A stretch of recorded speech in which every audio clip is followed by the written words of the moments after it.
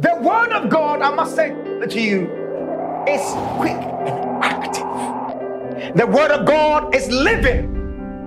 The word of God is not just a mere written text. The word of God is living. It's a living thing. When the word of God proceeds, when it comes out from the mouth of God, as Matthew puts it, when it comes out from the mouth of God, it is a living and active word, powerful, able to effect change and change things. It is not a dead letter. God's word is living. I am talking about the word that proceeds from the mouth of the living God. It is active, it is powerful.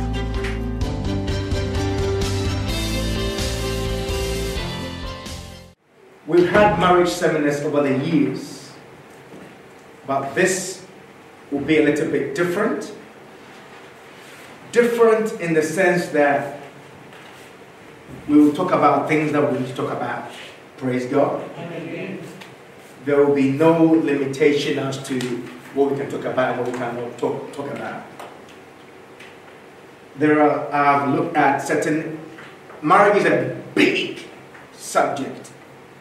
Don't forget, it is the first order institution, or you want to call it a school, want to call it anybody. It is the first thing that God set up in the earth, marriage. So to talk about marriage in one night or something is a big task. So over the years we have looked at different things, and we do it only once a year. So that's one of the challenges.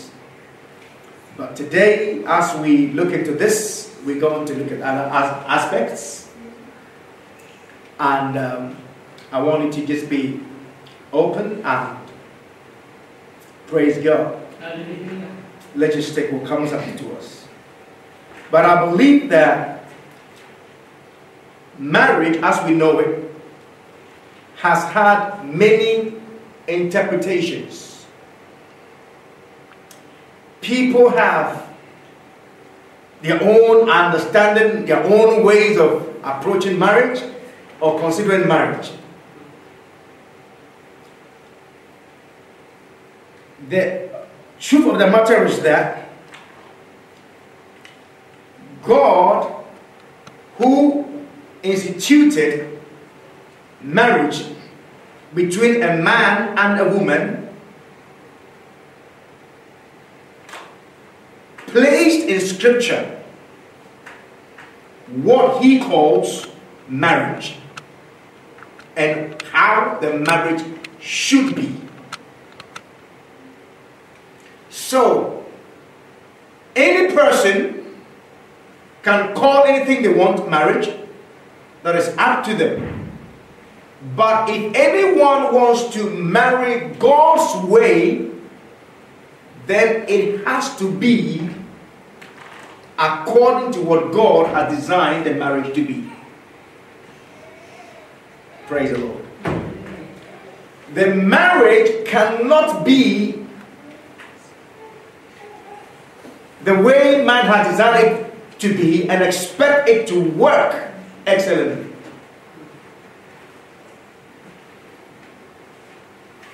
I know as we're talking about marriage, one of the things that people often say, whoa, we are grown-ups enough, we know what to do. So, whoa, no wonder it is the way it is. No wonder. So number one, we need to approach this subject called marriage with humility. If anybody is going to have a successful marriage, you need to come to God in humility. And let me also say this. Marriage is not something that only Christians, a marriage seminar like this is not something that only Christians must consider. Because marriage is something God instituted for all humanity. So it doesn't matter what religion, what group you belong to, what country you come from, whatever. It doesn't matter. You need to still understand or come to terms with what God calls marriage. And this night, I want to turn your attention to the beginning of this whole institution called marriage in the book of Genesis. And I would like to read the verses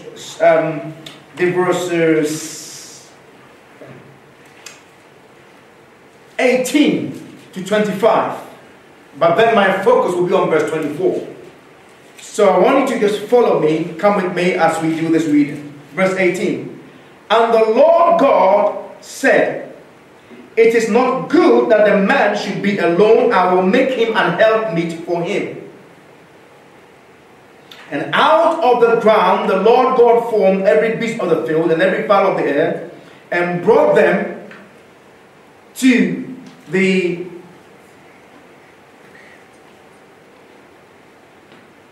unto Adam to see what he will call them. And whatsoever Adam called every living creature, that was the name thereof. And Adam gave names to all cattle, and to the fowl of the air, and to every beast of the field. But for Adam there was not found an helpmeet for him. And the Lord God caused a deep sleep to fall upon Adam, and he slept, and he took one of his ribs, and closed up the flesh instead thereof. And the rib which the Lord God had taken from man, made he a woman, and brought her unto the man. And Adam said, this is now bone of my bones, and flesh of my flesh. She shall be called woman, because she was taken out of man.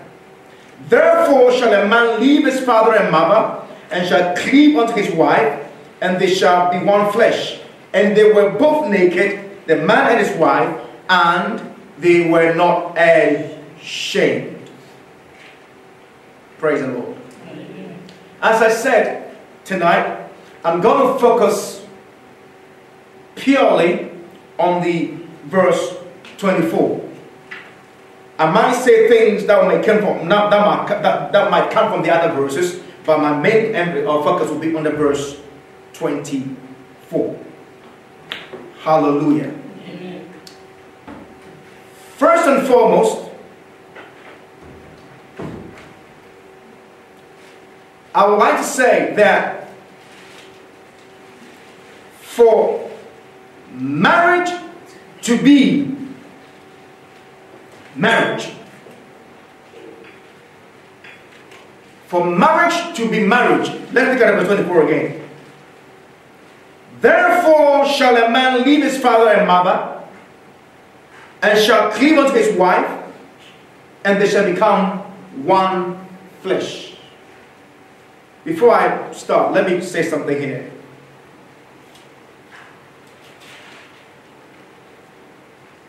When the Lord God said, and the Lord said, it is not good for the man to be alone in verse 18, that word man does not refer to the male man. It refers to man as a human being. So let me clarify that he was not saying it is not good for the male man to be alone, and that for the female man it's okay for her to be alone. No, that was not what he was saying at all. He was saying that man, male, that's the anthropos, right? Anthropos in general, man in general, mankind or humankind in general is not good for humankind to be alone. That was the statement. But then, when we come to the verse 24, where he said, there shall a man leave his father and mother, here is referring to the male man. Ish. The male man. Praise God. I needed to clarify that before I do anything. So there are different ideas about marriage in our world today.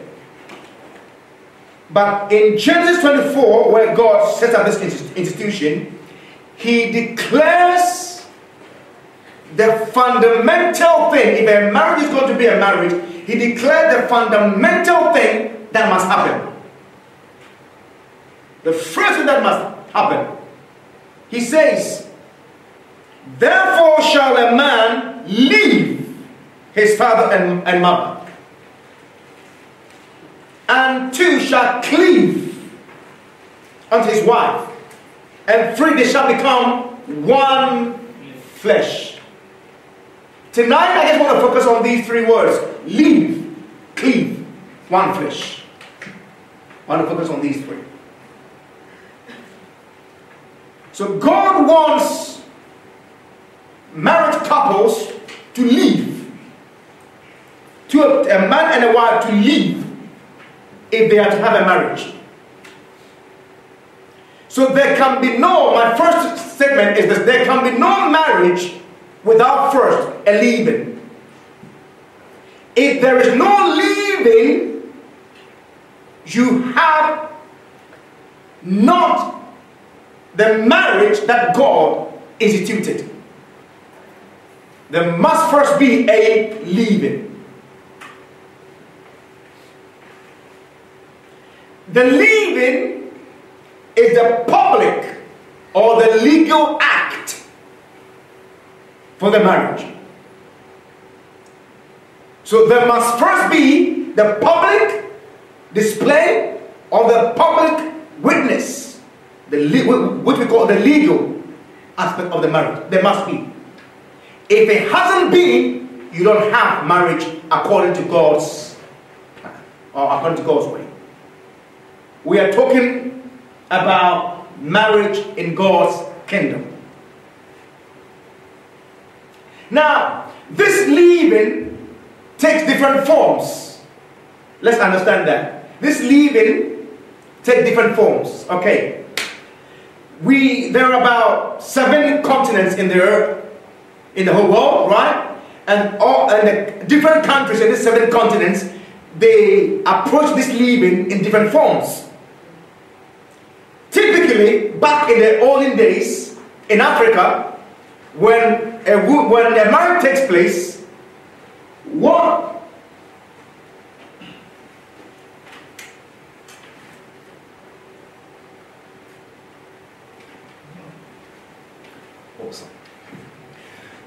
when a marriage takes place, what the community did was this.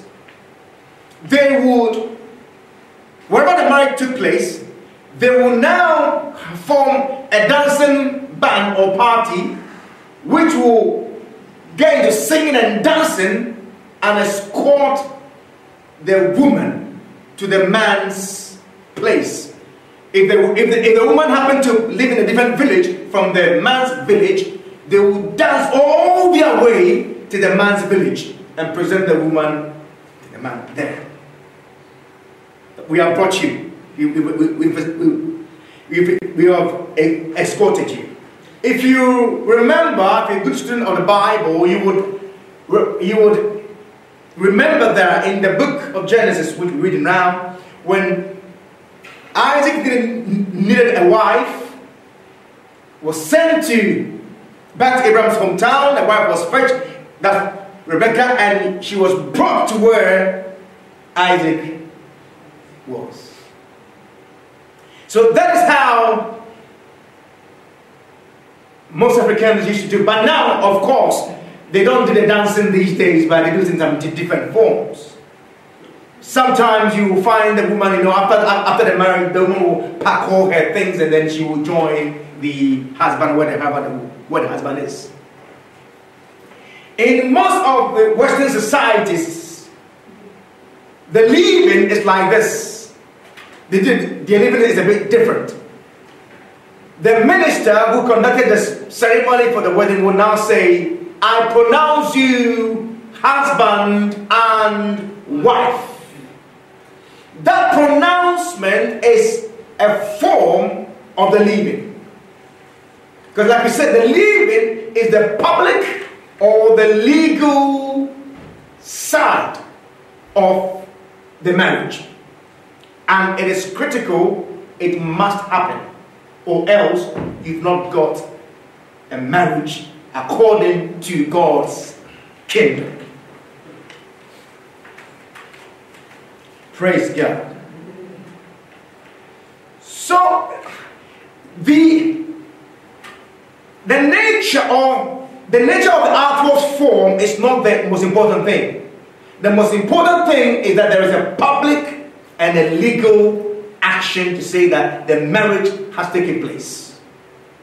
That is critical. Hallelujah. Amen. So let me put it this way. There can be no marriage without a wedding.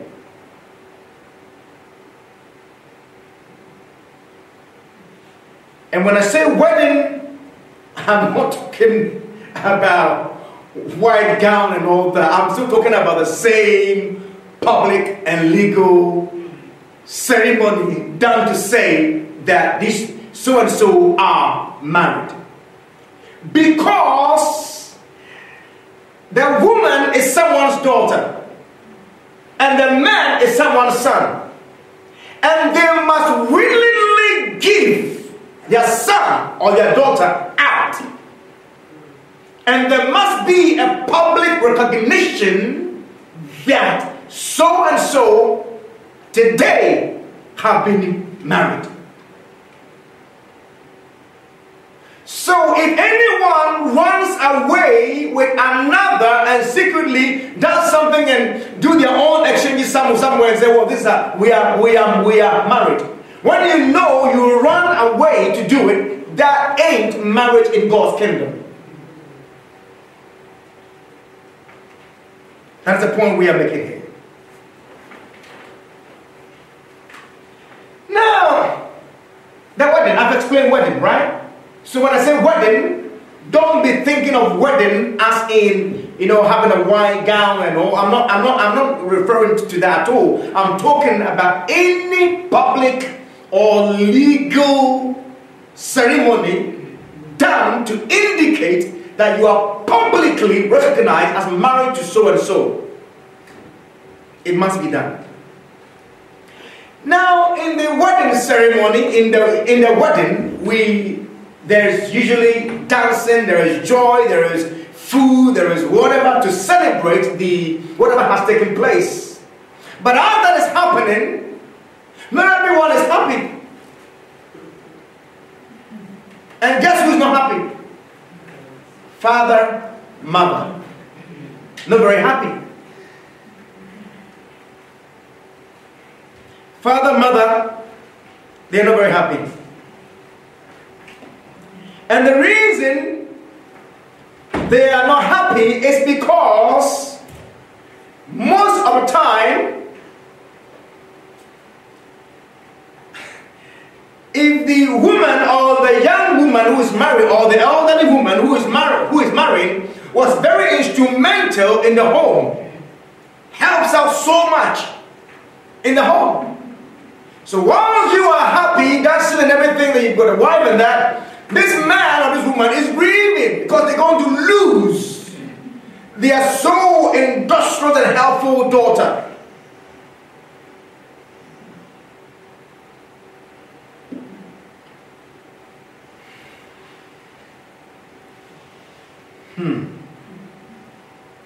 So it's not easy. So this leaving, as easy as it sounds, as we just said it, therefore shall a man leave his father and mother, it's easily said, but it is not easily done. Because there are difficulties in that being possible. But God is good. Hallelujah. Amen. God is good. So what I've said so far is that the woman generally leaves, right? Generally they leave. I'm speaking generally. I am aware of cases where some men join. I'm not talking about, generally women leave. But then in the leaving, there are sometimes challenges where the parent is not very happy. You remember in Rebecca's case, Rebecca didn't go very easily. When the man said, I've come, we have agreed for Rebecca to go. But then they went, can she stay 2 more days? Can she stay 3 more? And the man said, you know what? You've agreed for the woman to go. Can you just let them just take her and go? Can we now ask the woman? Excuse me? You've already had, why all this? So finally they had the woman, and Rebecca said, I want to go. So Rebecca said, I want to go. There was nothing they could do, and let her go. So generally, the woman leaves to join, right? But that is not what scripture is saying. God is saying, therefore, can we have this text on the board, please? Genesis 2 verse 24. Genesis 2:24. Therefore shall a man that do what? The male man ish do what? Leave. Right? Leave. So the male man is required to leave father and mother.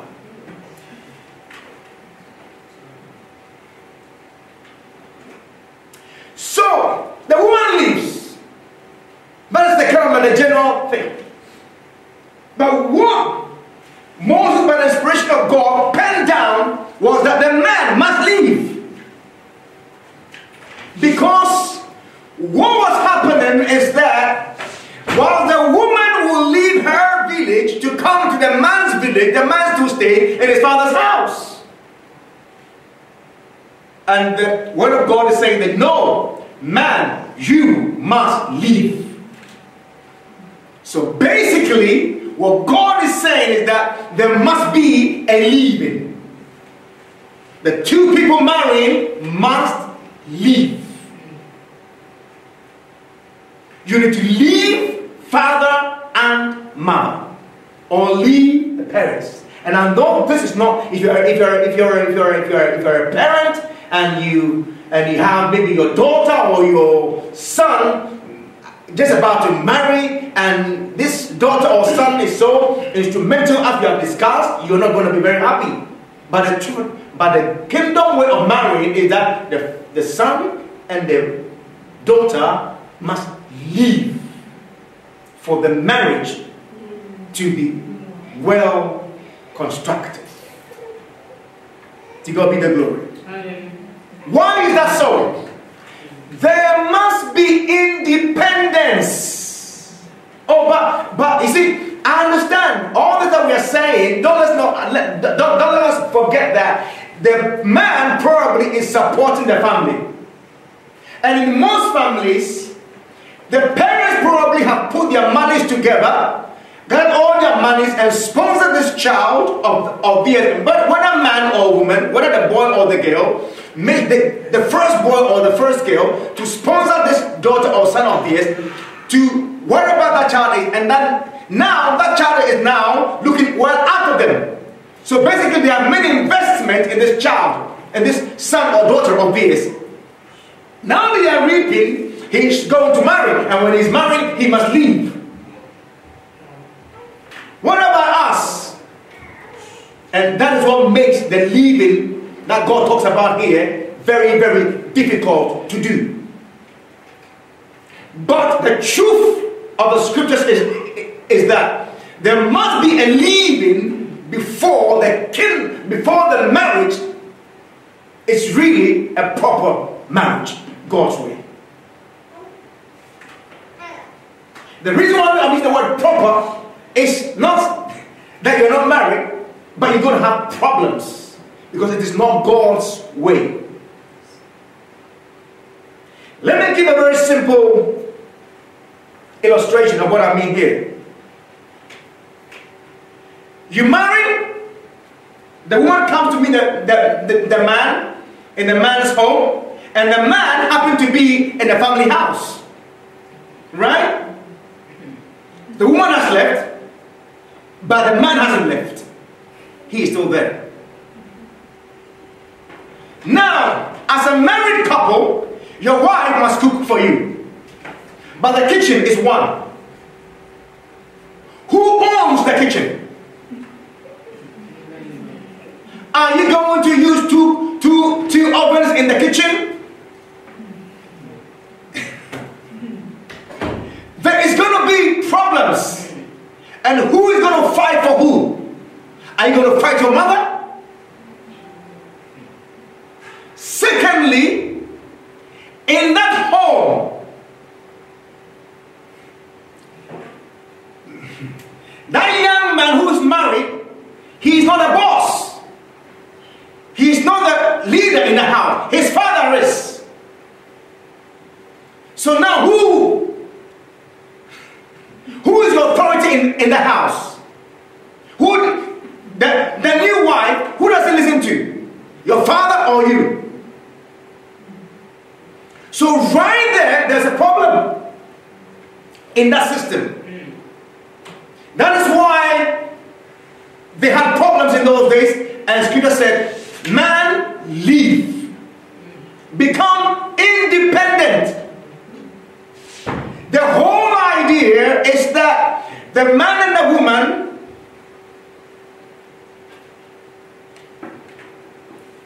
must start a new independent family.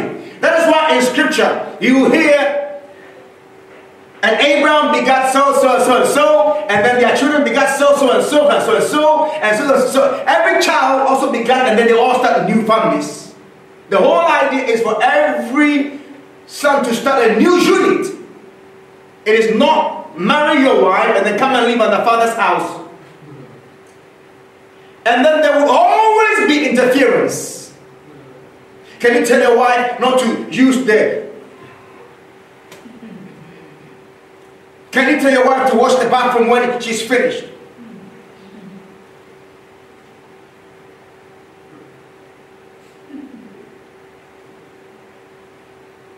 You are telling me to do this, but the other day your father said I shouldn't do that. It's already a problem. Domestic issues. Then sometimes the man stays in the home because he is still dependent on the family financial system. So what I'm saying is that sometimes the man is involved, the man is engaged in the family business. Now, being involved in the family business does not mean you must stay in the same house.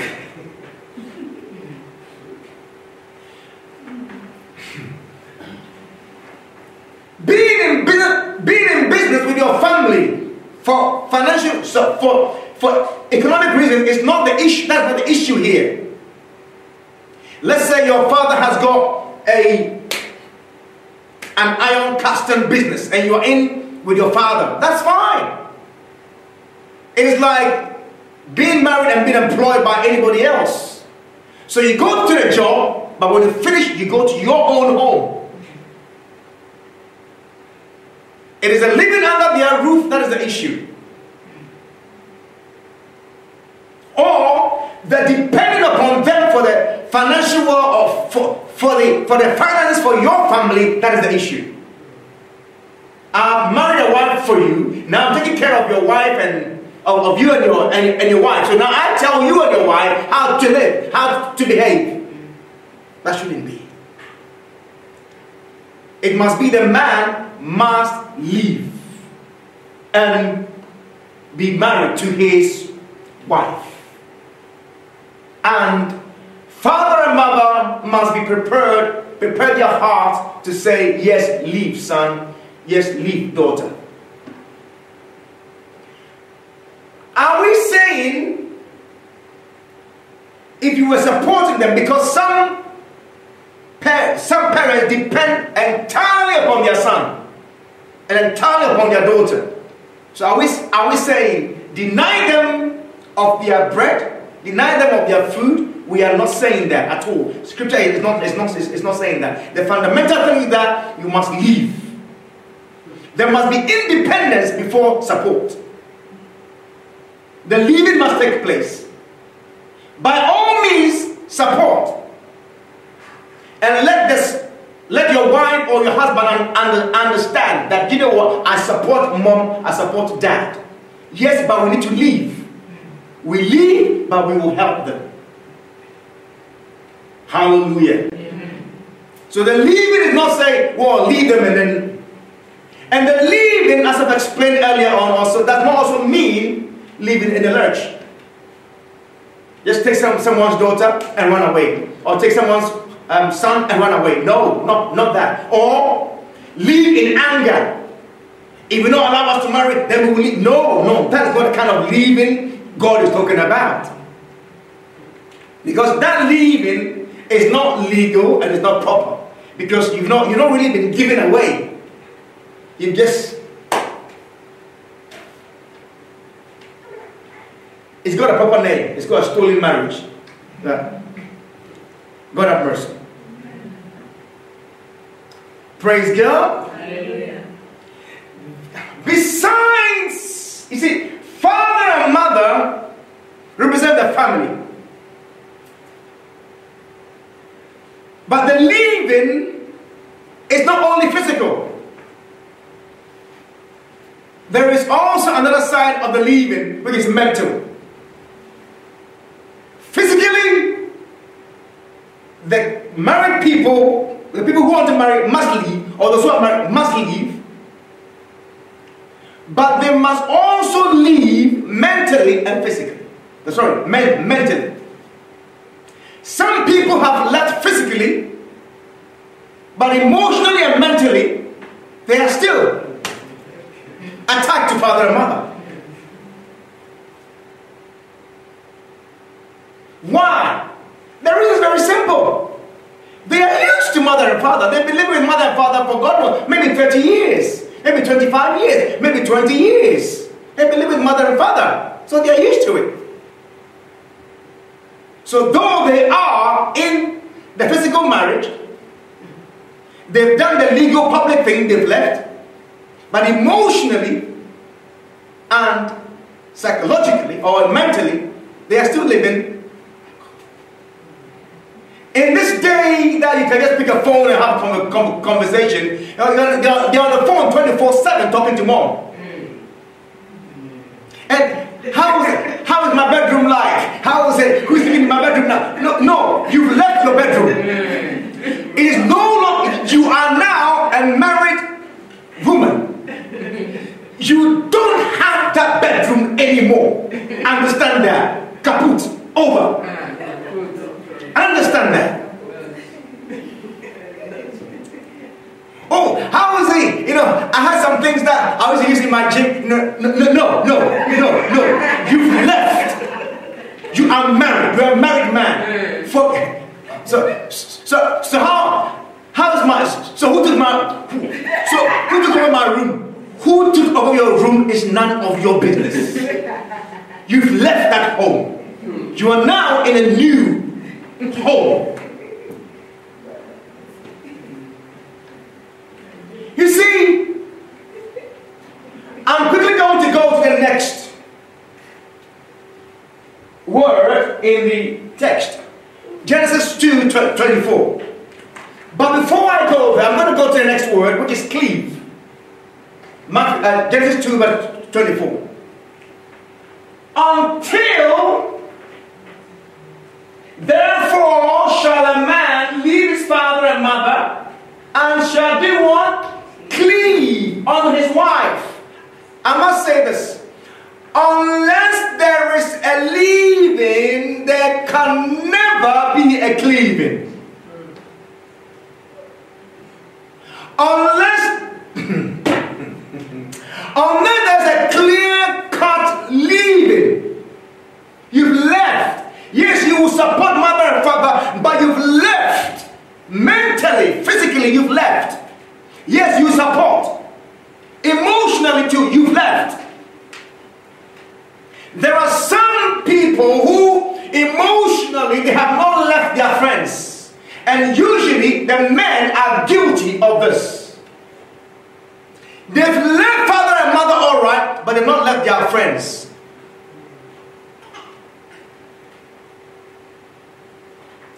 Their friends are key in their lives. Bob called. Bob is calling.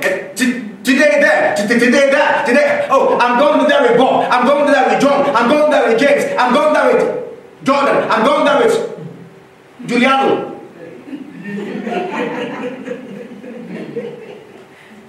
No, leave means the purpose of the leaving is to cleave to your wife. So you can't say, well, I have left father and mother, I'm living on my own. So that's fine. No. The purpose for the leaving is to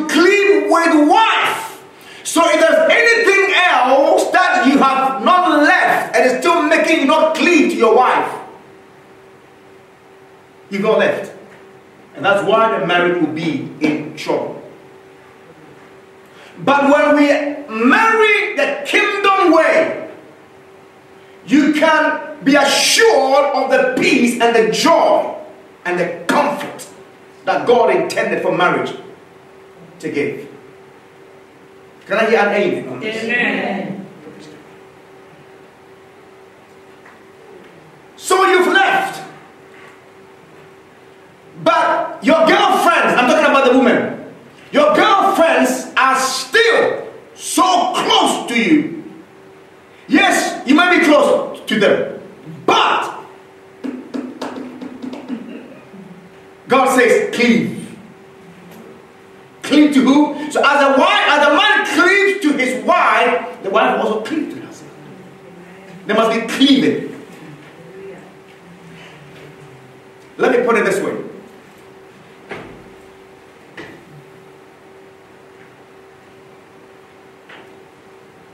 Somebody remind me if I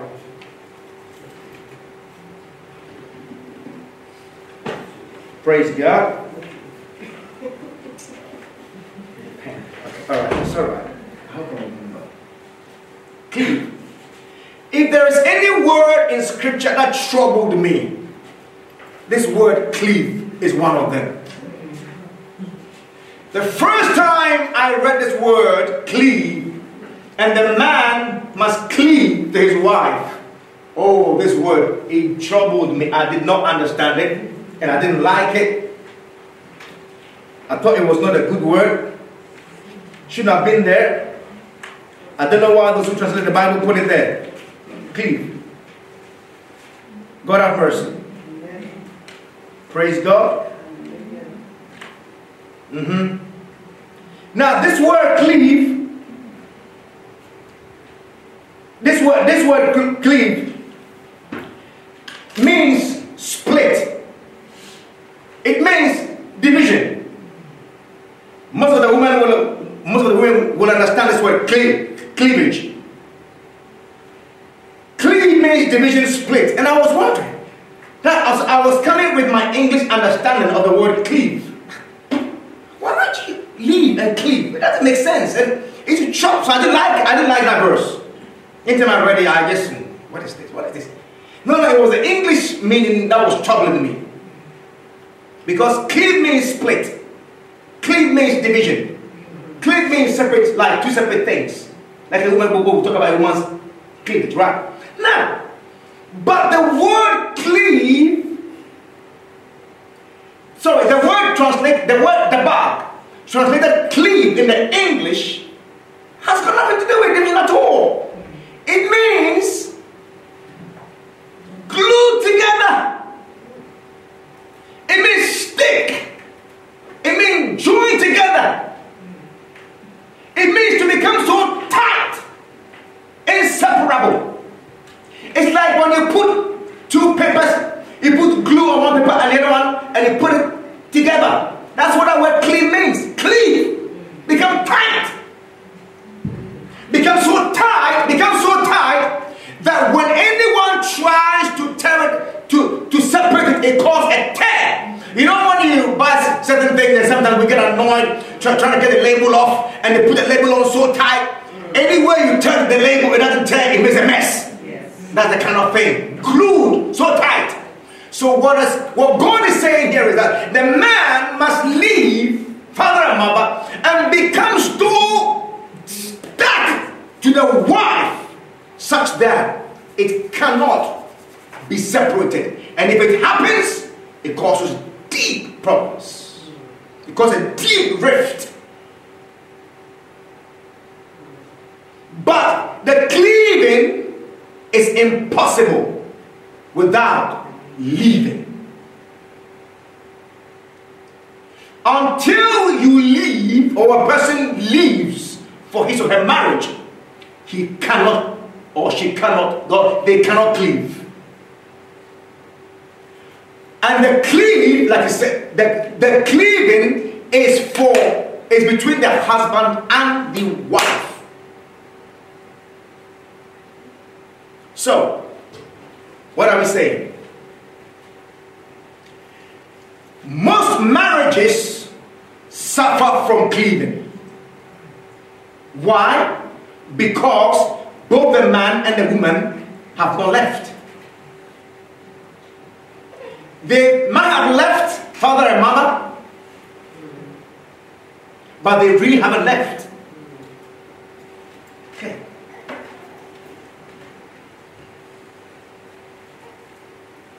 When you married her, she was a professional, right? Maybe a teacher. Sold out so much to her work, to her teaching. Leaves home at 6:30, comes back with loads of books by 6:30 p.m. And when she comes and still sit there and she's still marking away and taking things away.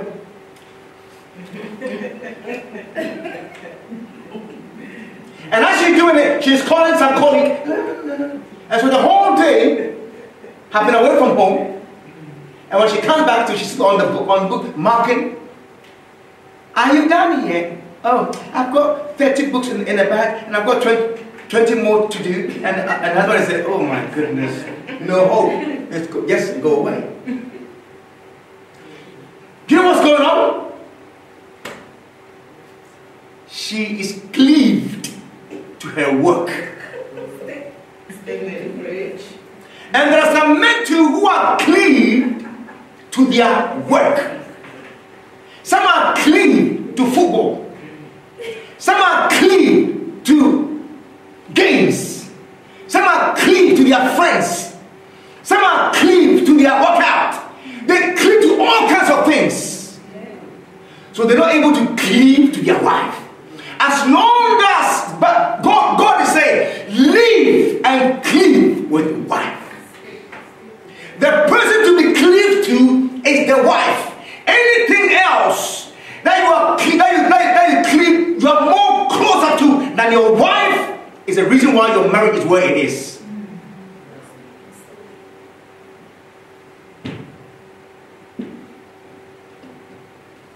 The closest the cleaving means stick and become so close. So the closest person for the man and the woman who are married on earth is your wife and your husband.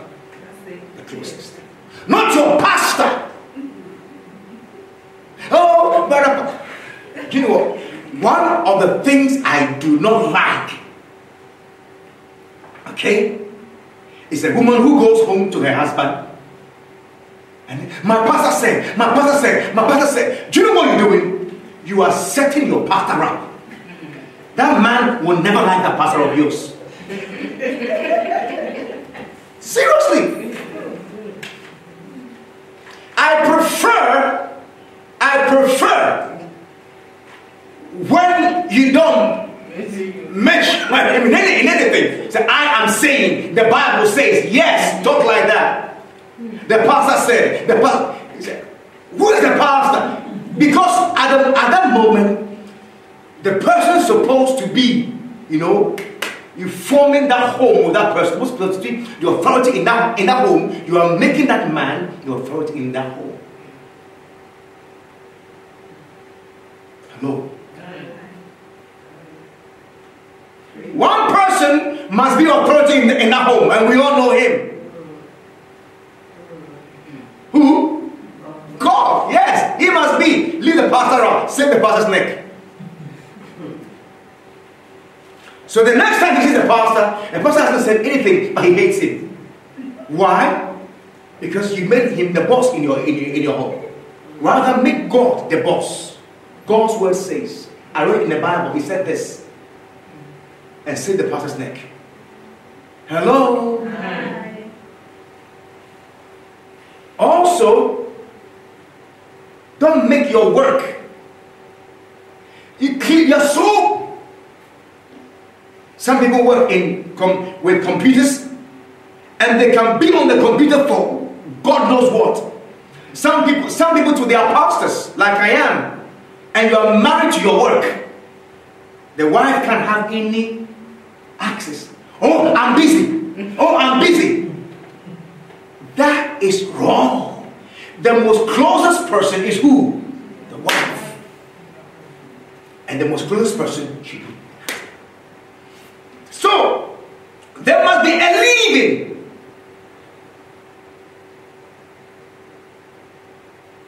Yes, do your job well. But the job should not, or the profession, or your hobby should not become the closest thing than your wife, than your husband. Amen. Amen. Cleave. Praise God. You see, so the leaving and the cleaving belongs together. Until there's a leaving, there can't be a cleaving. The cleaving cannot happen. It's only when you've left emotionally, you've left mentally, physically you've left, and it's you and me, then cleaving becomes a possibility. But as long as someone else is closer to your heart than your husband, you're not going to cleave with your husband. As long as someone else is closer to your heart than your wife, you're not going to be closer to your wife. The cleaving won't happen. So if you want to enjoy the marriage, that cleaving you have with that person, cut it down, reduce it. Make sure your cleaving with your husband or wife is stronger than the cleaving with that person or that thing or whatever it is.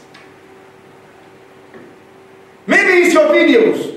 You love your videos more than your wife, or your videos more than your husband. Cut the videos off.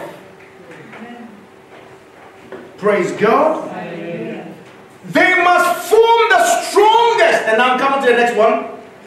This is getting interesting now. After you've married, you see, sometimes the cleaving is fine, it's fine. They just married, they just got married. First week, 2 weeks, 3 months, 4 months, 9 months. And then the woman gets pregnant. Because that's what happens when you get married. Hello? Yeah, for some people that's what happens.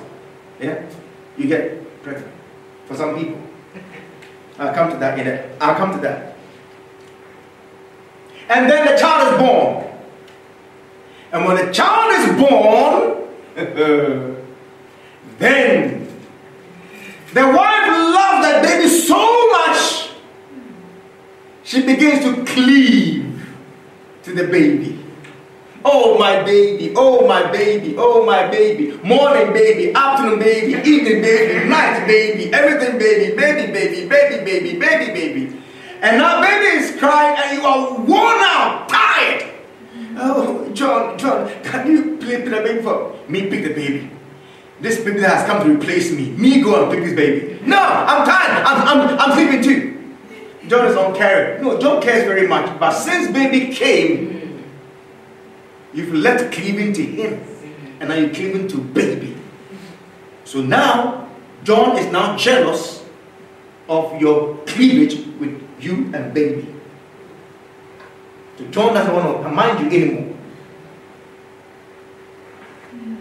So there's a danger. And some people don't get over it. And then some men too, okay, that season will pass.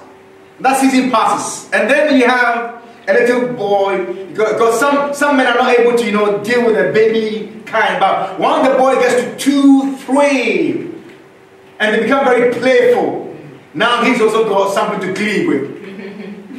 Now the boy can walk. Now the boy can weave himself, or the girl can do most things herself. Go to the toilet, come back, do all kinds of stuff. I know my girl. He comes back from work and the baby will jump and then you beat the baby and then, hello baby, and he dances on the floor with baby and everything, and the mom is standing there. Really? So the girl I have given birth to has now taken my place. And when you go outside and you come back in, oh, baby darling, I bought this for you. And I'm sure wife is saying, and where's mine? And some men will say, are you jealous of your own daughter? You're praying your own daughter. I bought something for your own daughter. And you don't understand. The cleaving is meant to be between you and me, not you and my daughter. And that is word. That's another problem. The cleaving is between the man, the wife, and the husband. Not husband and daughter or husband and son. Love them all right, but let these children know that your cleavage with mom or with dad is second to none. Hello? I am more closer. So when you bring that gift, oh darling, or sweetheart, or honey, whatever words you use, sugar, cocoa, whatever words you use, you want to say, I bought this for you. Hey, daddy, but where is I? No, that's just for mommy. Keep quiet. Daddy, you and mom, you seem to like mommy too much. Yeah, mommy was there before you came. You put that thing in their head. What are you doing? You are preparing them also that when they are about leaving, they also know what to do to their wives or to their husbands. But when you cling so much to them and let mom suffer, you let mom feel the loneliness and the aloneness, you are teaching that son, when you marry, do the same thing to a woman you've married. And you are allowing that problem of the world to continue. God have mercy. Amen. So marriage is not between you and the kids. So don't cleave to the children so much so that your wife, your husband is really struggling for attention. Cleave, cleave, cleave. Now that I've come to understand this word, I say so much and I love it so. Cleave, hallelujah. Amen. Cleave. If you're going to marry, your aim is to cleave to your spouse, such that a rib is difficult to do. A tear is so difficult, you leave it the way it is. Scenario. I give you as a scenario. A husband travels for maybe 2 weeks and then comes back home. And when he comes back,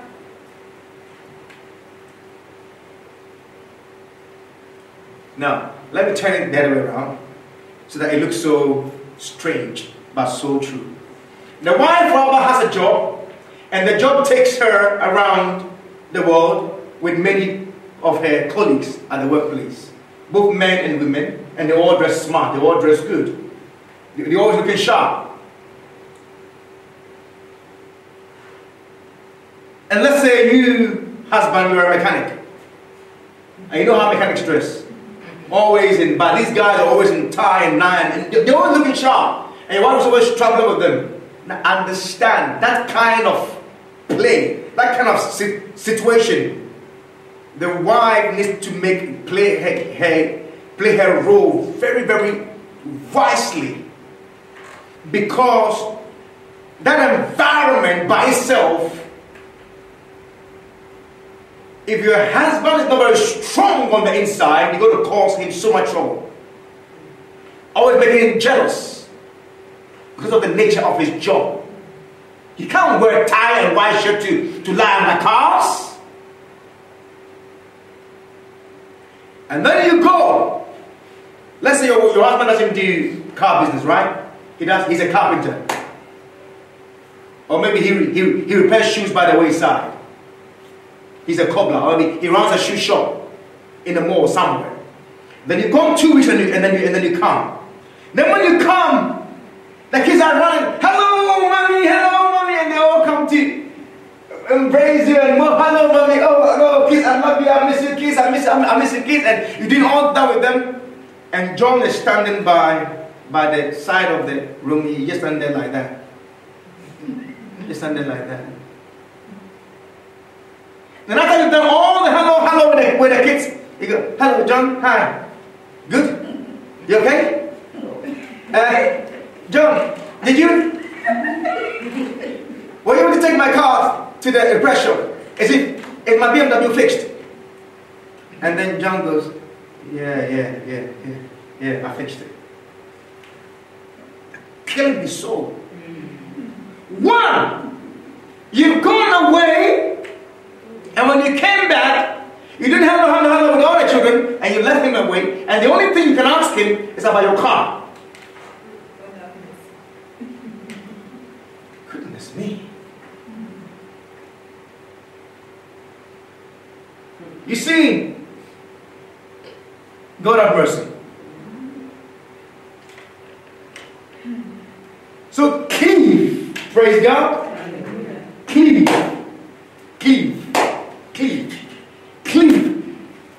Become so, you see, live so you can be joined to your husband or wife. Hello.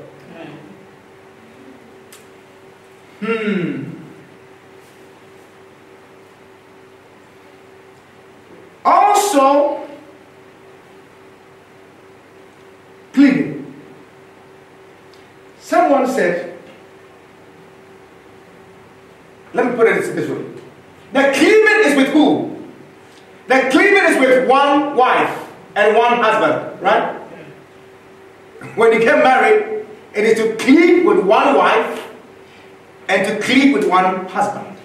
Someone said, but what about those men who are married to many women? Hey, stop right there.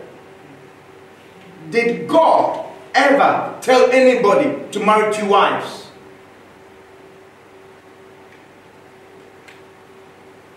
Say, yeah, kings used to marry, but did God tell them? Listen to the story. God is ruling Israel. Israel comes to God and says, God, now we want a king like every other nation. And God said, you want a king? Samuel was very displeased. We want a king just like every other nation. Just like. So they wanted to be just like every other nation. And God says, are you sure this is what you want? Because every other nation, those nations, the king takes the children to be the women to be their wives, as many as they want. Would you want? Do you want that? Whether the woman wants or not. When the king wants you as a wife, you have to go. Remember the book of Esther? King wanted a wife. They assembled so many young ladies to go for the king to choose. And once you've gone in there, and the king has said, request for you, you become a concubine, you just left there. Sad story.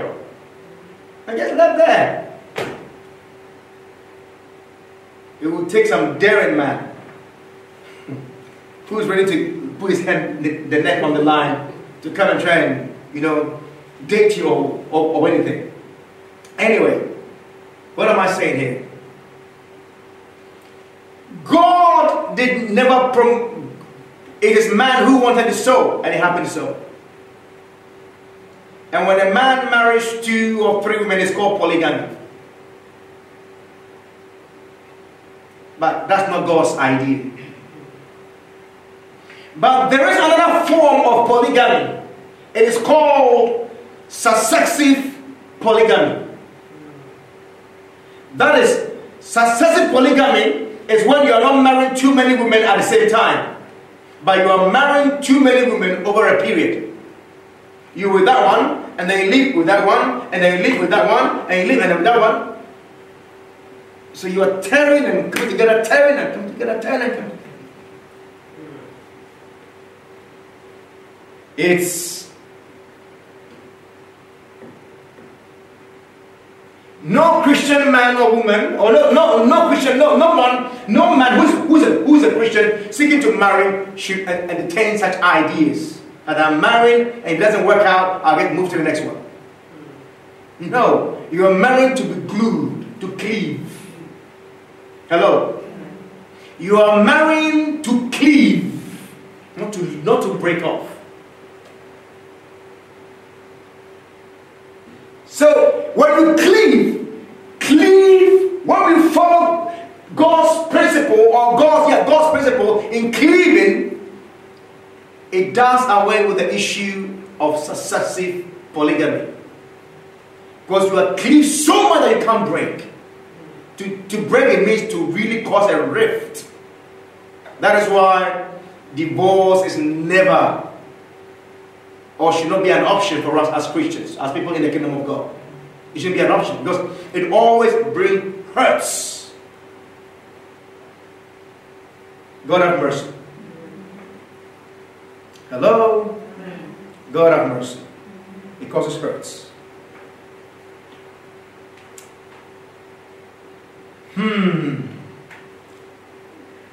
Cleave. The word cleave, as we use here, someone will want to call it by another name, love. But this love is not so much based upon emotions or physical attraction. So I will still maintain the word cleave, but it really means love. But this love is a love based upon a decision that I am married to you and I am going nowhere. Until you come to that place that I am married to B, I'm married to you and I'm not going anywhere. Until you come to that place, cleaving would also be difficult to do. You must make up your mind, I am married. So that's the reason why if you're going to marry, open your eyes wide before you get in. Have two eyes like this. And like I always tell people, have two eyes wide open. If you can have four, have four. But the moment you enter, close one.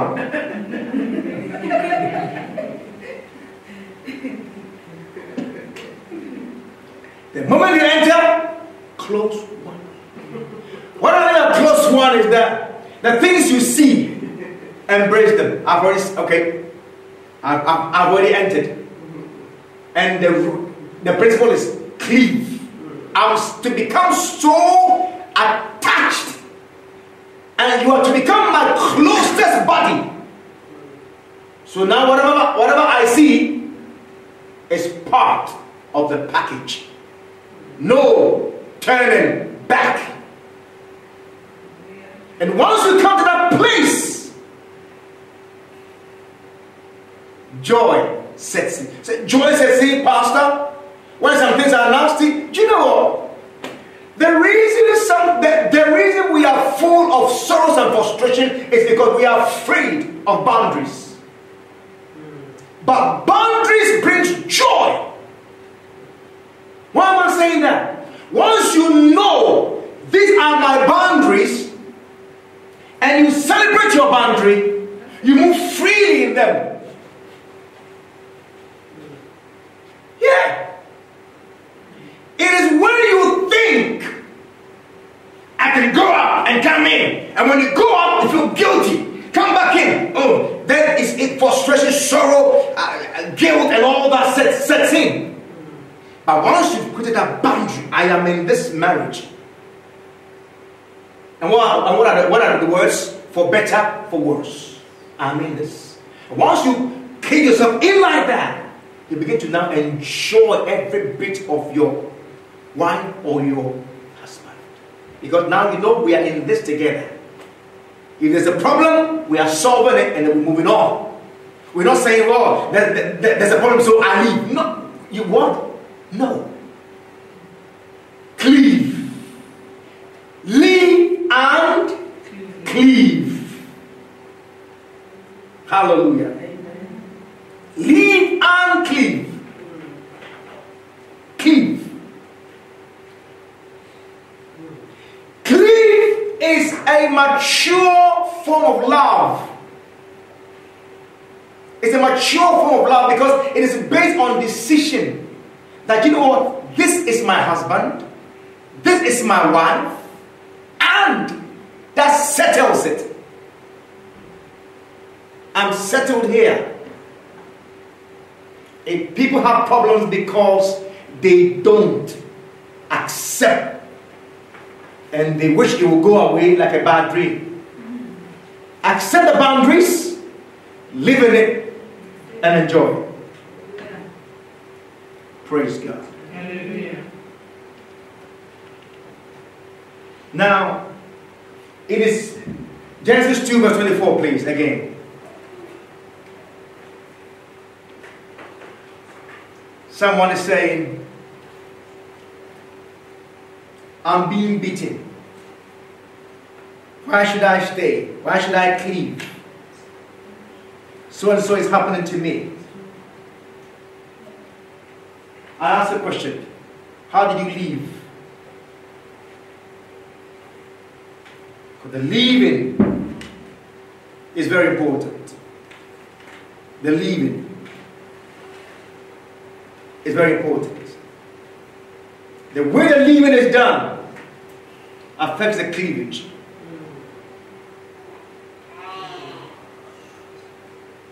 You see, God is so wise. He says, leave, cleave. When you've been able to leave, and you're able now to cleave, because after you've left, you must also cleave. And the cleave is you deliberately seek to become closest to your wife or husband than anything else on this earth.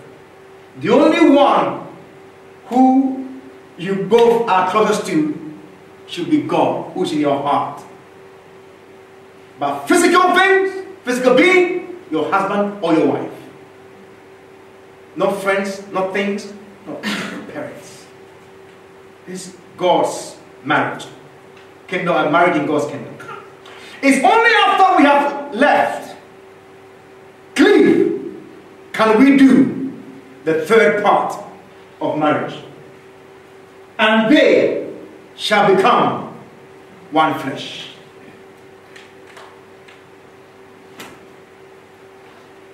Praise God. Hallelujah. Amen. So, we have looked at the legal aspect of marriage, which is the leaving, or the wedding, or the wedlock. And we have looked at the personal aspect of marriage, which is the cleaving, personal, the two of them. Now we are looking at the physical aspect of the marriage. The physical aspect, which is the one flesh.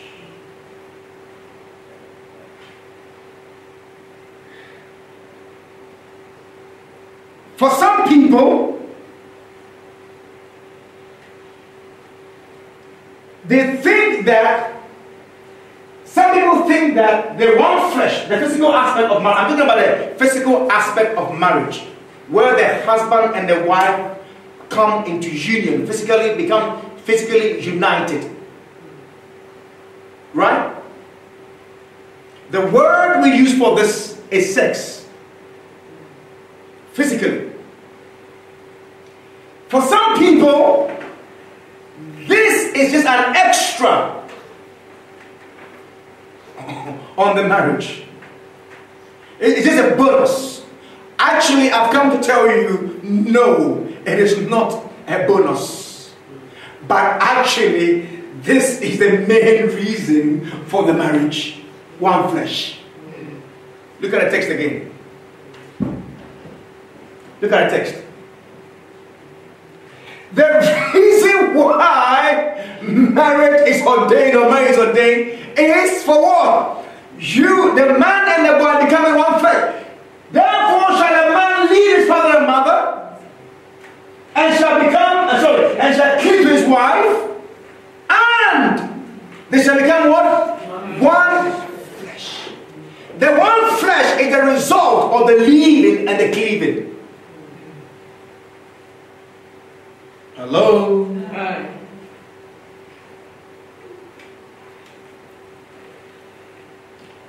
it is the reason, the one flesh is the reason for the marriage.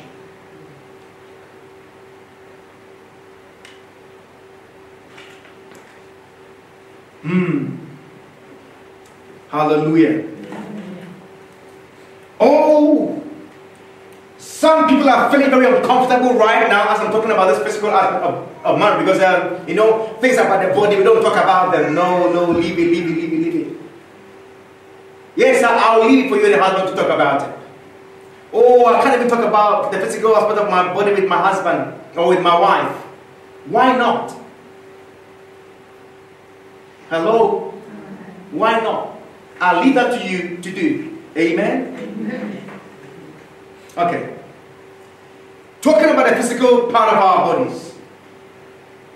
Did you know that in 1 Corinthians 6 verse 19, the Bible says something about your body and my body? It says, what?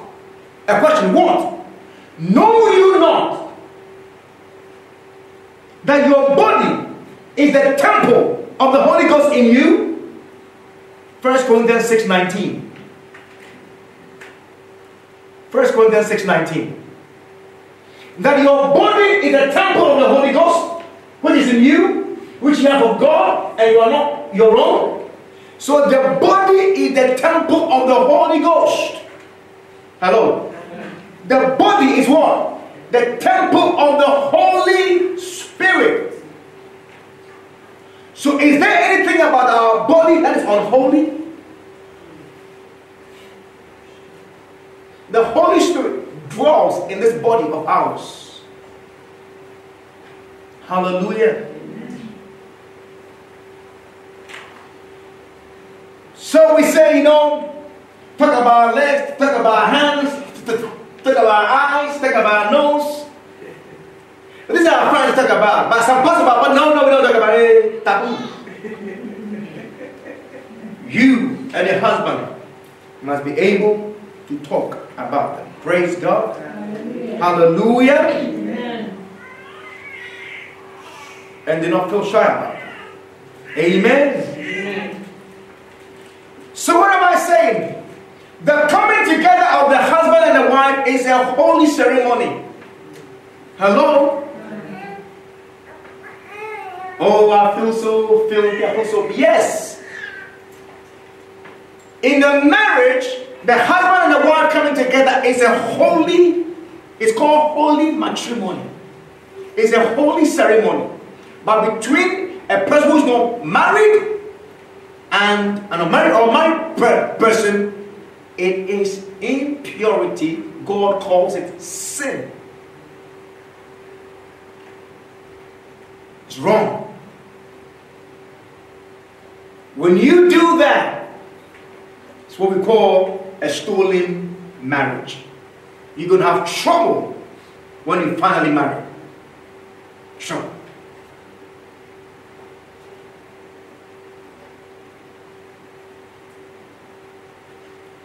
When there's no trust in a marriage, and know where the no trust is coming from, you stole the marriage before you had it. That's why the trust is not there. Oh, it's very, very plain. It's very, very simple. There's no magic about it. That's why it's important that if I'm preparing to marry, I can't remember my marriage counselor asked me, so would you and the wife to be, Joyce, would you like to sleep together before you get married? And I said, why should I? That was my question. I asked him a question. He asked me a question. I asked him the question back. I said, why should I? I'm going to marry her. So why the rush? That was my question to my marriage counselor. I said, why should I rush? When I'm already going to marry her. And when I'm married to her, you won't come to ask me this question, would you? So why the rush? We are having marriage counseling because we are going to marry. So why don't make it? To me, it didn't make sense. I didn't see any reason why there should be. Hello? Did I ever visit? Yes, I visited her. in their home. Did it ever cross my mind? No, it didn't cross my mind. It didn't. No, it didn't. I don't need it. I didn't go there. I went there. And I'm not sure. Was it raining or something? It was raining or something. Was it raining or something? I don't know what happened. Okay, I think I stayed. It wasn't raining. I just stayed for two. Sorry, I stayed too long. I wasn't driving. I stayed too long, and there was no bus to bring me back to East London. So I had to stay there. And was I thinking about, it wasn't on my mind. I'm going to marry you, so why should I? There was no point. Hello. So,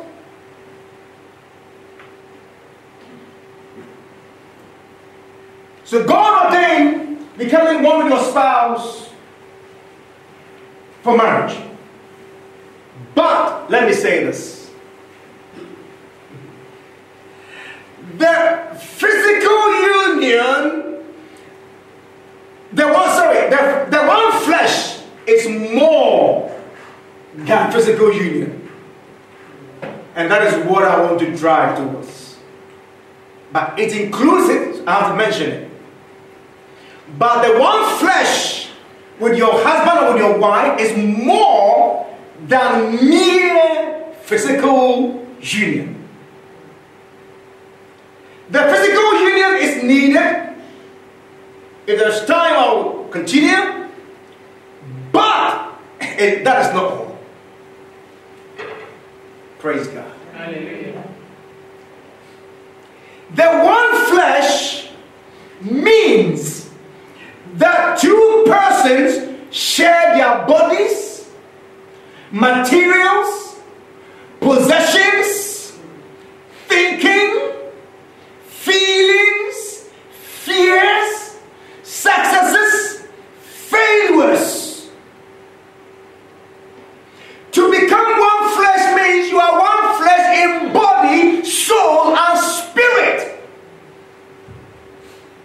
That is why I said the one flesh is the purpose of the marriage.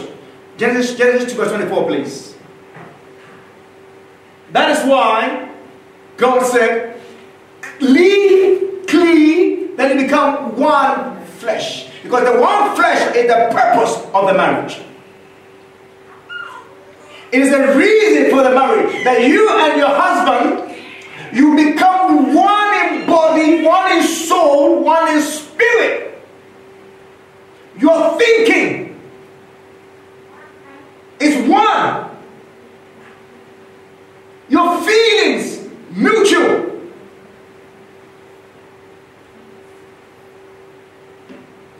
Successes, you share them. Favors, you share them. Everything, you are one in everything. That is the goal of marriage. That's the goal of marriage. So the reason why there are problems in the marriage is because probably husband is thinking that way and wife is thinking that way. No, we're supposed to become one flesh, one in thinking, one in mind. One.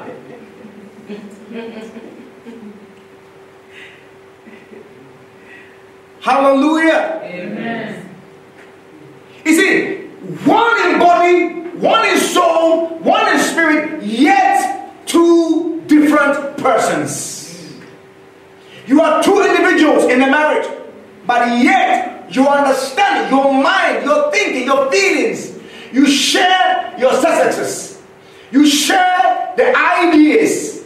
He's into fashion designing. You are into maybe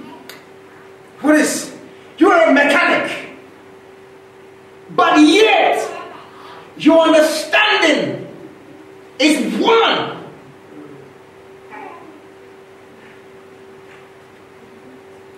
Everything is together. You do things in unity, in oneness. Why? Because it's only when you've left, only when you've cleaved, then the one flesh becomes a possibility. And you live as one. And you walk as one.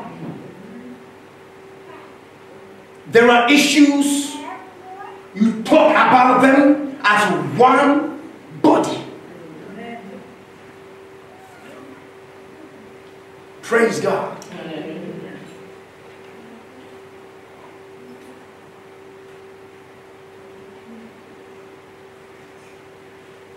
You didn't tell me. I was going to speak for 40 minutes.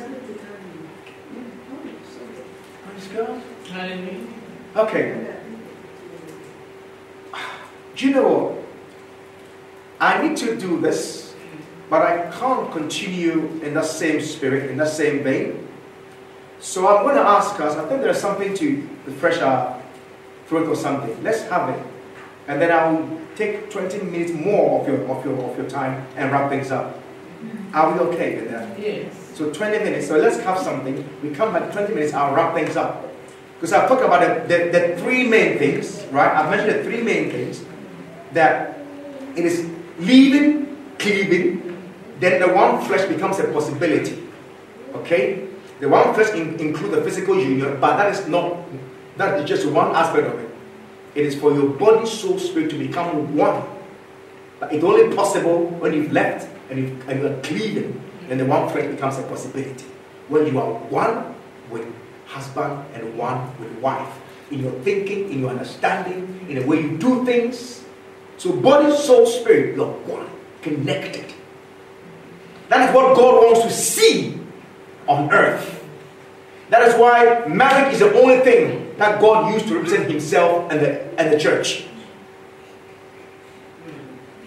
So marriage is an awesome institution here on this earth. The only means by which two people become as one. Unity, strong and powerful. And that's what God wants to see on this earth. I'll continue after the break. So about 5 minutes break. Praise God. Hallelujah. So we come to round 2, and this round 2 is going to be very, very brief and short. I hope we keep it very short and brief because we've got service tomorrow. Now, the first thing I want to say in round 2, I want to read our text again, and then I'll show you a slide. The text reads, "Therefore shall a man leave his father and mother, and shall cleave unto his wife, and they shall become one flesh." So we have leaving, cleaving, and becoming one flesh. Now I would like to state here that these three parts, they are inseparable. That is, you cannot take one out and expect the marriage to work or to be complete. For the marriage to be complete, there must be a leaving, the legal or the public aspect of the marriage. There must be the cleaving, the personal aspect of the marriage. And then there must be the one flesh, the husband and the wife becoming one in body, soul, and spirit. That you are one together with each other. That is why some people talk about friendship in marriage. He is supposed to become your number one. That's what we say, sweetheart, honey, tomato, you know, whatever word you use, sorry. But now, I want to show you a picture. This is how the three things work. Look at this table for me, if you please. This table, praise the Lord, is a table with three legs. Oh, the light is so bright we can't see the. Can you see them? Yes. It is a three-leg table. Leave, cleave, One flesh. Now let me ask you a question. If one of these legs is broken, would a table stand? No. That is how these three parts that God in His wisdom gives for us to follow is so important that you cannot ignore one aspect of the marriage. You cannot ignore one aspect of this thing that God puts in marriage, or for the marriage to be complete and still have a joyful and a wonderful marriage. It's impossible. There must be the legal, the public or the legal aspect of your marriage. It must be there. And there must be the cleaving aspect of your marriage. Then the one flesh.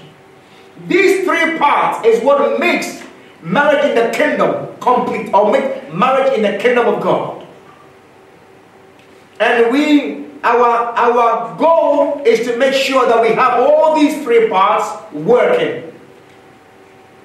But these definitely, as you would have noticed by now, are not automatic, and that's the reason why it requires consistent working on.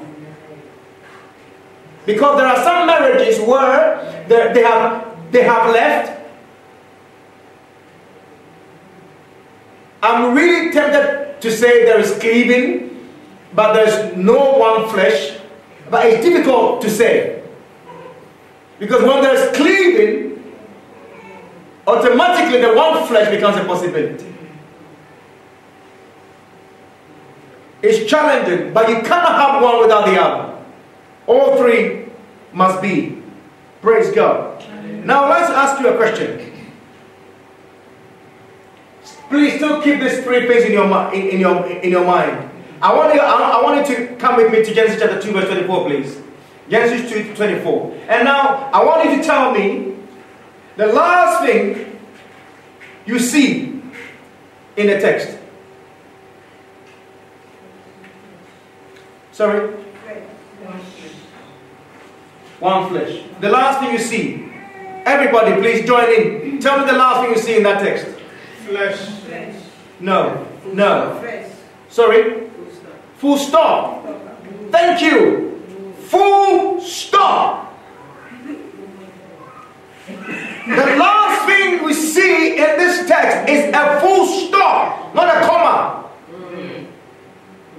Not a column. Nothing to explain. Full stop. Now, therefore shall a man leave his father and mother, and shall cleave to his wife, and become one flesh. Full stop. That is it. That is the focal or the reason for the marriage. One flesh. That you become one with someone. That is the goal of the marriage. Now the next question. This quotation of this text here is quoted in Matthew 19 verse 5, Mark 10 verse 7 to 8, Ephesians 5:31. That means Matthew 19 verse 5, Mark 10 7 to 8, and Ephesians 5:31. That is 4 times we have this text in scripture. In none of them are children mentioned. That the purpose of the marriage is what? One flesh. Not children. Please hear, and let's hear me clearly.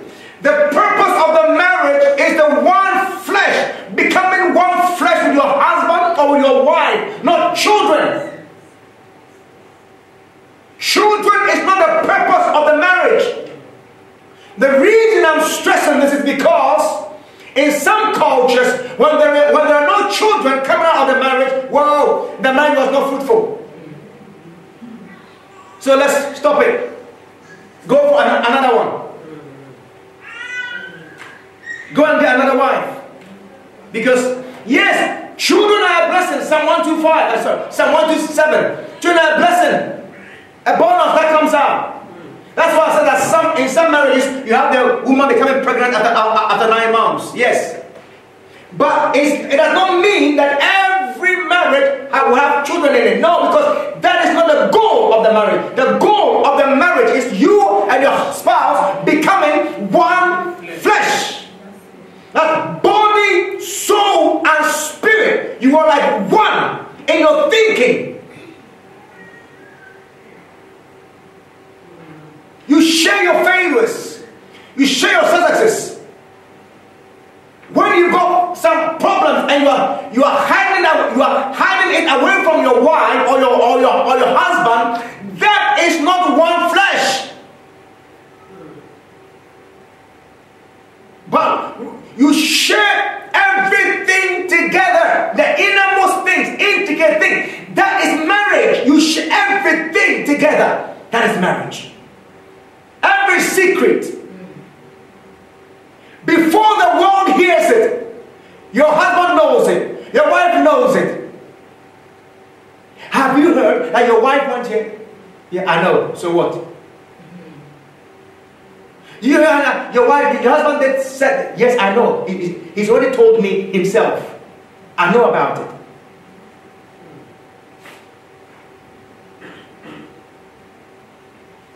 Hello. So as much as children are a blessing in a marriage, it is not the goal of the marriage. And let's be very clear about that. So that when people marry, they can enjoy and fulfill God's will for their marriage to become one flesh on this earth. That is what God is looking for. You see, and that brings me to an aspect of marriage I want to compare with God's idea of marriage. Cleave, leave, become one flesh. Right? I want to compare it with something called the... So, what I've just described from the Bible, we will call it the triangle concept of marriage. Can I have that thing projected, please, once again for me? Thank you very much. We will call this the triangle concept of marriage. Right? Leave, cleave, become one flesh. There is something called the garden concept of marriage. Garden. Hello? Garden. Garden. Garden concept of marriage. And I quickly want to run through this and then I'll be done. Now, in the garden concept of marriage is based on wrong biology. The biology of the garden concept of marriage is wrong. And we need to spell it out. It starts, it makes, someone wrote about it since 1960. So it's been there for a very long time. From the Asian continent, from China and those other Asian countries. In the garden concept, the man is called the sower, and the wife is the garden. Okay? So the man sows his seed in the garden. And the children that comes out of the garden don't belong to a garden, but belong. You know, when you sow your seed when you sow your crops in the garden and the crops come up, who does the crops belong to? The one who sowed the seed, isn't it? Yes. So that's the logic of the garden concept. So all the children belong to the man. The woman has no right to the children. She's only a garden. All she does is just bring up the children, and that's it. So when the marriage is over, which they often do, the man takes the children and the woman goes away. If your husband dies They take the children from you and you're on your own. So, in the garden concept of marriage, men are more important than women. Hello? Why? Because by nature, a garden cannot bring forth fruit unless someone sows a seed. So in the garden concept, the one who's sowing the seed is the most important person. So if you're a woman in the garden concept, you're not really important. You're just a garden. You see how it contradicts? You see how it doesn't, the Bible way, it contradicts the Bible way? When God says, man, leave, cling to your wife, become one flesh, the garden concept say, no. The man is more important. He sows the seed. And that's the reason why there is discrimination between the marriage. And some men, although they're not from China, not from any part of Asia, they practice this concept. I'm the most important in the marriage, and you are not. You're only a woman. But that concept is wrong. It's not God's way or God's idea of marriage. Number two, sons are more important than daughters in the garden concept of marriage. You give birth to a son, you've given birth to a human being. Give birth to a daughter, only God knows what you're giving birth to. So there's discrimination against the girls. So it starts right from there. And then it enters the next marriage. That is why some men, when the woman give birth to girls, they become very unhappy, and they look for another woman who will give them a boy, because they want someone who will inherit them. But in the Bible, in Numbers 27, we hear about the daughters of Zelophehad. That God made it very clear that daughters can also have inheritance. And daughters can do what a man can also do. Some people give the idea that God is against the female gender. Then why did he create it? Or just for the enjoyment of man? No, wrong. It was for the man and the woman to become one flesh. Because both of them, it's not good for both of them to be alone. Amen? Amen. So some people frown when they have all girls, 5 girls, 4 girls, and they go, what am I going to do with girls? All girls. And they find every means possible to break away from their marriage because they've all got all. And then they put a blame on the woman. And you see why I said the garden concept is based on a wrong biology. They tell, yeah, I'm giving you seed and they're giving me girls. What's wrong with you? But they don't understand that actually, male or female, according to biology, it depends on the man. So it's wrong biology. God have mercy. So the man is considered the possessor, and the woman is considered a possession. So the man is possessor. He owns the wife, and the wife is just one of the things that he owns. Wrong. Therefore shall a man leave his father and mother, cleave to his wife, take it from his side. Time will not permit me to talk about that, so let me just leave it, and become one flesh. So, in this possession mentality, the wife is only an incubator. All she does is just take the seed and bring forth children, and then that's it. So, the idea is that because a man is the possessor, he chooses the garden that he wants. So if he chooses you as a garden, and you don't give him a child, or don't give him the male that he wants, then he chooses another garden.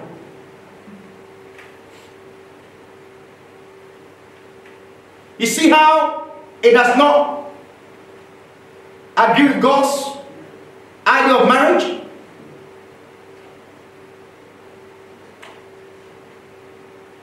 Also, the woman's, I've got 8 points to give you on this. The woman's destiny is determined in the marriage. Watch this.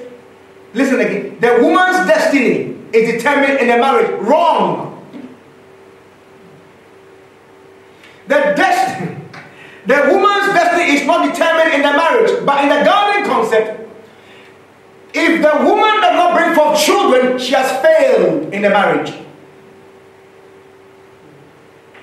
Not only that, her destiny, she is worthless, because her whole reason for being on planet Earth is to be married by a possessor, is to be possessed by somebody and bring forth children.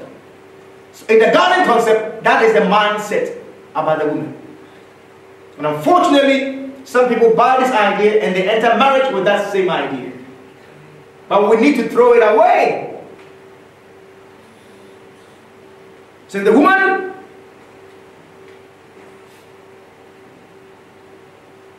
so this has caused, you see, it has caused many women to become adulteresses. Why? Because they couldn't bring forth children and the husband sent them away.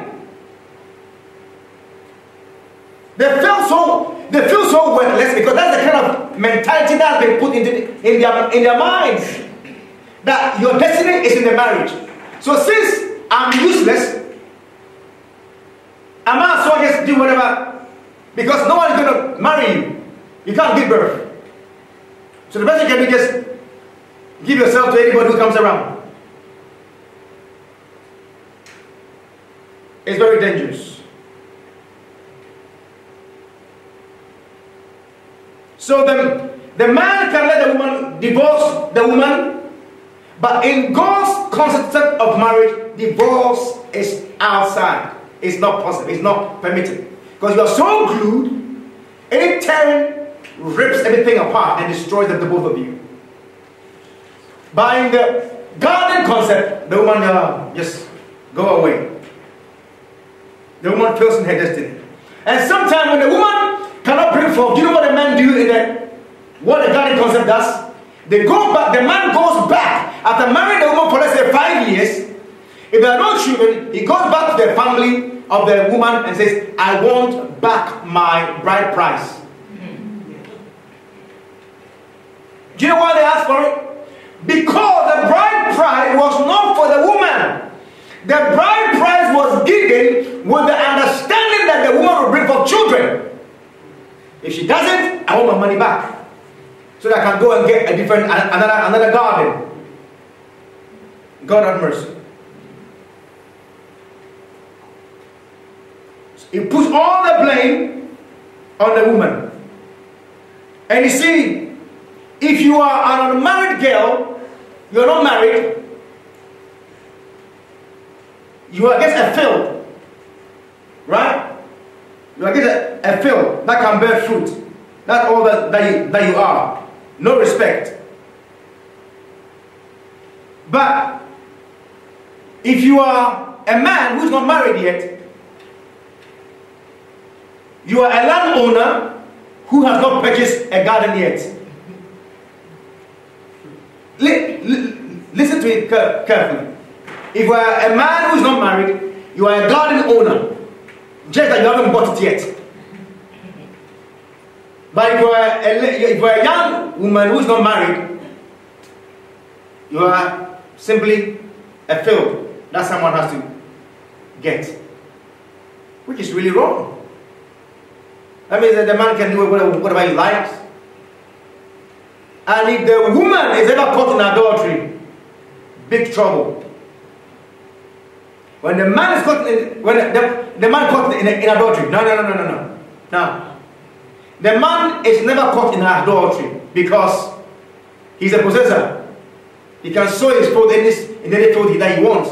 But if you are a field, How can you allow other seeds to come into you? You've done a man big wrong.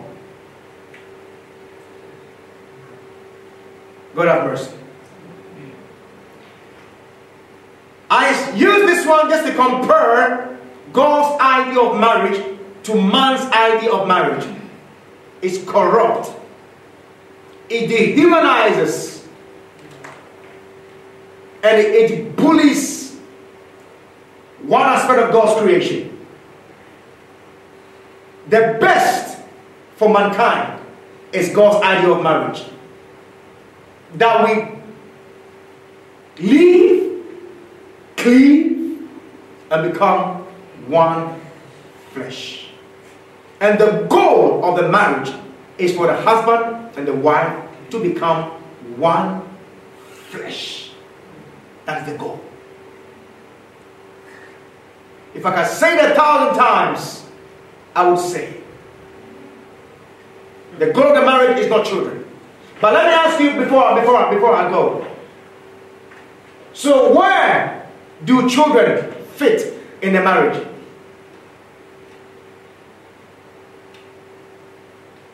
Can anybody help answer that question? Where do children fit in a marriage? In a marriage, where do children fit? Sorry?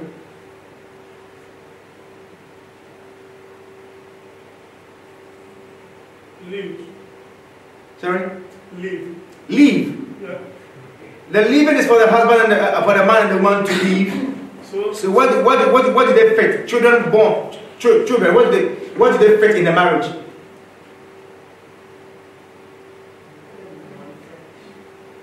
In the one flesh. On that leg. Okay. In the center. In the center, of course. In the center, of course. The children's place in the marriage is in the center of a triangle. So the children are bounded in the legal aspect of the marriage. They are bounded by the king, which is the love. And they are also bounded by the one flesh of the parents. It is in this environment that children are to be raised, in the center of the marriage. The children are to be raised in the middle of this. No one there is chaos. No one there is fighting and quarreling and bitterness and fighting. No. So the marriage must be legal. It must be bounded by love and one flesh. It is only in this environment that we raise healthy children who grow up responsible and thrive in society. The reason why most children are the way they are is because when we neglect this free parts of our marriages, that is when the children become something else. They are not really in the center of the marriage covering. A marriage bound by love is clean, and the marriage bound by where the husband and wife are one. But where mother and father say different things to the children, I can go to mom for one thing, and I can go to dad for one thing, because the children know that you are not together. You are divided. The children grow up in that environment as mischievous children. They can play you out, but when they know that mother and father are one, they cleave it together. They find a safe place to grow up. Hallelujah. Amen. I would like to end here today. There is more, but I'd like to end here right now. So I was going to talk about how the marriage is maintained, but I will leave it here. But I must say that leave, when you finally leave, you see, the one flesh and the cleaving strengthens the leaving. The leaving and the one flesh strengthens the cleaving, the love. And the leaving and the cleaving strengthens the one flesh. They all connected. In the physical union, the husband or the wife feels safe because it is legal and there's love. In the leaving, I have left, and my husband loves me, and we are one flesh. It keeps the leaving stronger. One flesh. I am one with my husband. He loves me, and legally, we have left. We are one unit. So every part of it strengthens the other. So they interact. We cannot leave one and be successful in God's idea of marriage. All three parts are required. I submit to you, for us to have success and in our marriages in God's kingdom, we must cleave, so we can become one flesh to the glory of the living God. Amen. God bless you. The word of God, I must say to you, is quick and active. The word of God is living. The word of God is not just a mere written text. The word of God is living. It's a living thing. When the word of God proceeds, when it comes out from the mouth of God, as Matthew puts it, when it comes out from the mouth of God, it is a living and active word, powerful, able to effect change and change things. It is not a dead letter. God's word is living. I am talking about the word that proceeds from the mouth of the living God. It is active, it is powerful,